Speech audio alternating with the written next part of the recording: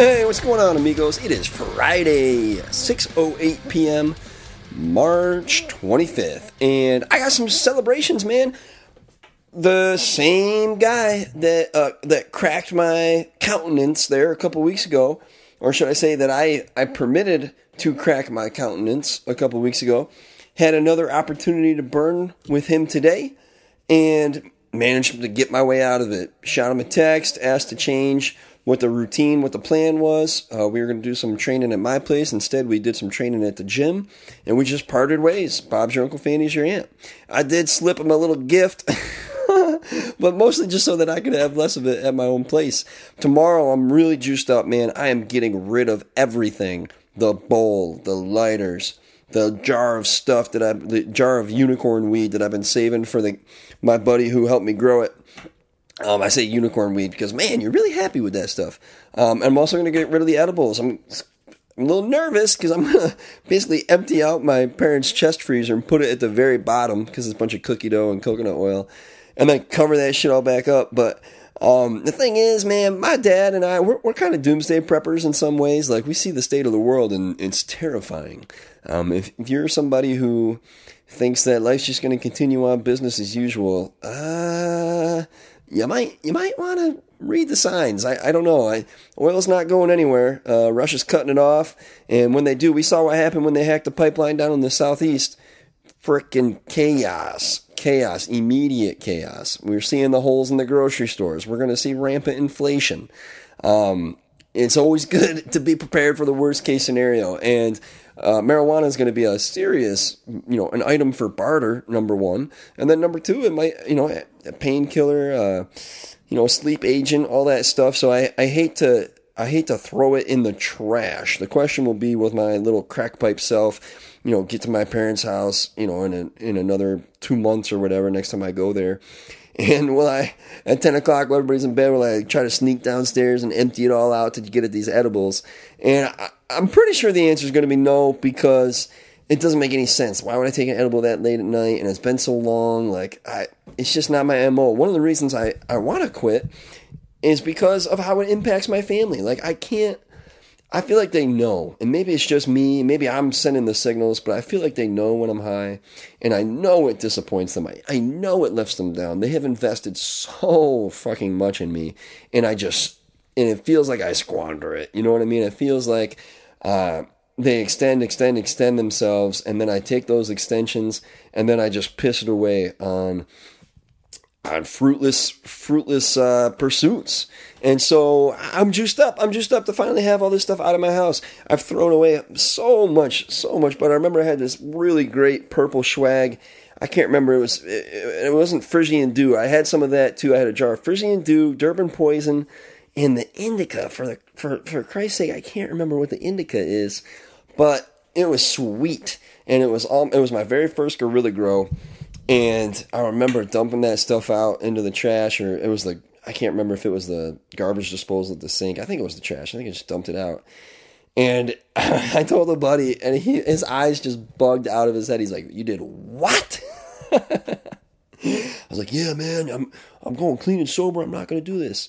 But I will say, I can't speak for everybody. But for me, having that stuff in the house, bad idea. Because I'm not going to cough up the dough at this point, right? Like, I'm saving up to buy a piece of property. I got kicked in the nuts last weekend about the property. So I'm not going to be hitting up my neighbor, be like, "Yo, I got $40. Can you sling me an 8?" And I'm not going to be going uptown and stopping at the hemp shop. Now they're trading marijuana for t-shirts and all this crap. Like, it's not a part of our budget anymore. And maybe that's why I don't want to throw it all away, right? It's like, there's a part of me that's still clinging to it, but getting it out of my house and getting those weeks underneath my belt is going to be so key. Like, that is priority number one. So I'm juiced up about that. I'm juiced up about being able to say no to my friend and reschedule that. I sent out that podcast for help. What do you do with the social piece? And the reality is, you got to step up and make the hard decision.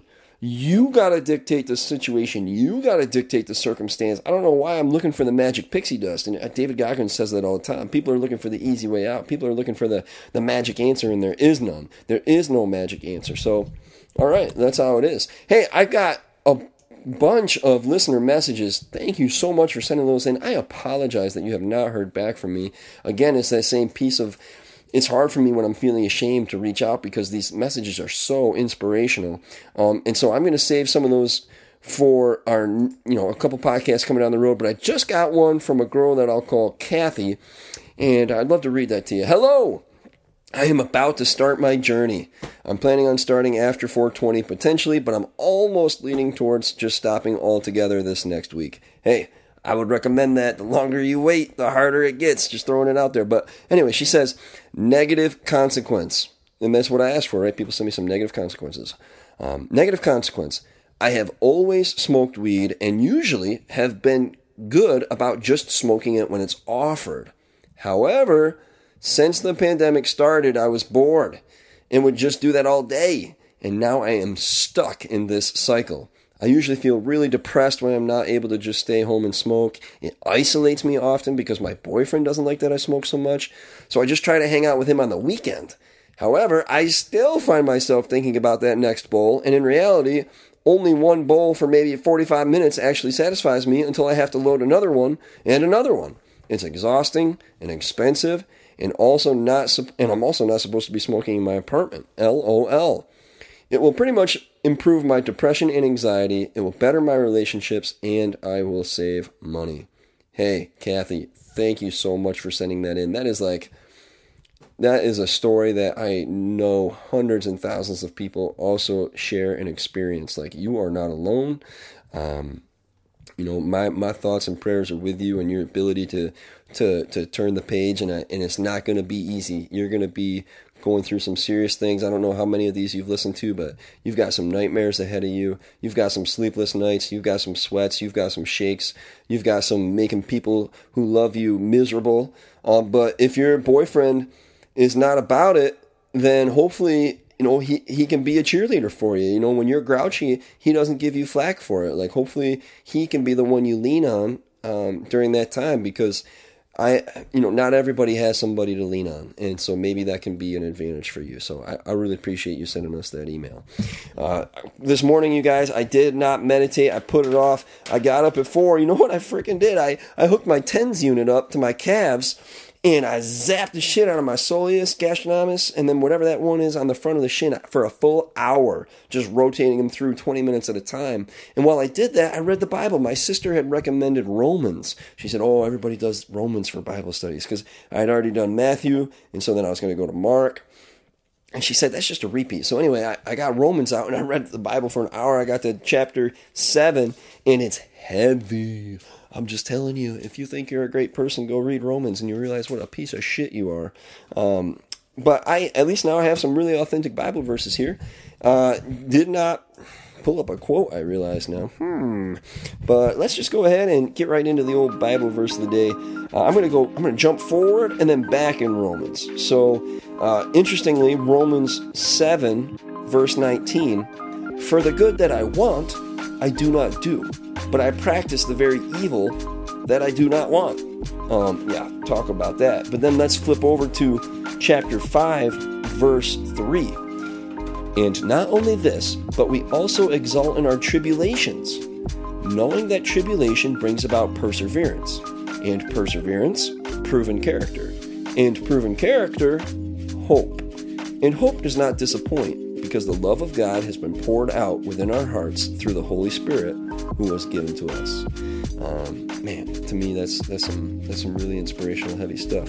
And a quote of the day. I guess let's do the old Boy Scout slogan. Boy Scout slogan is "Do a good turn daily."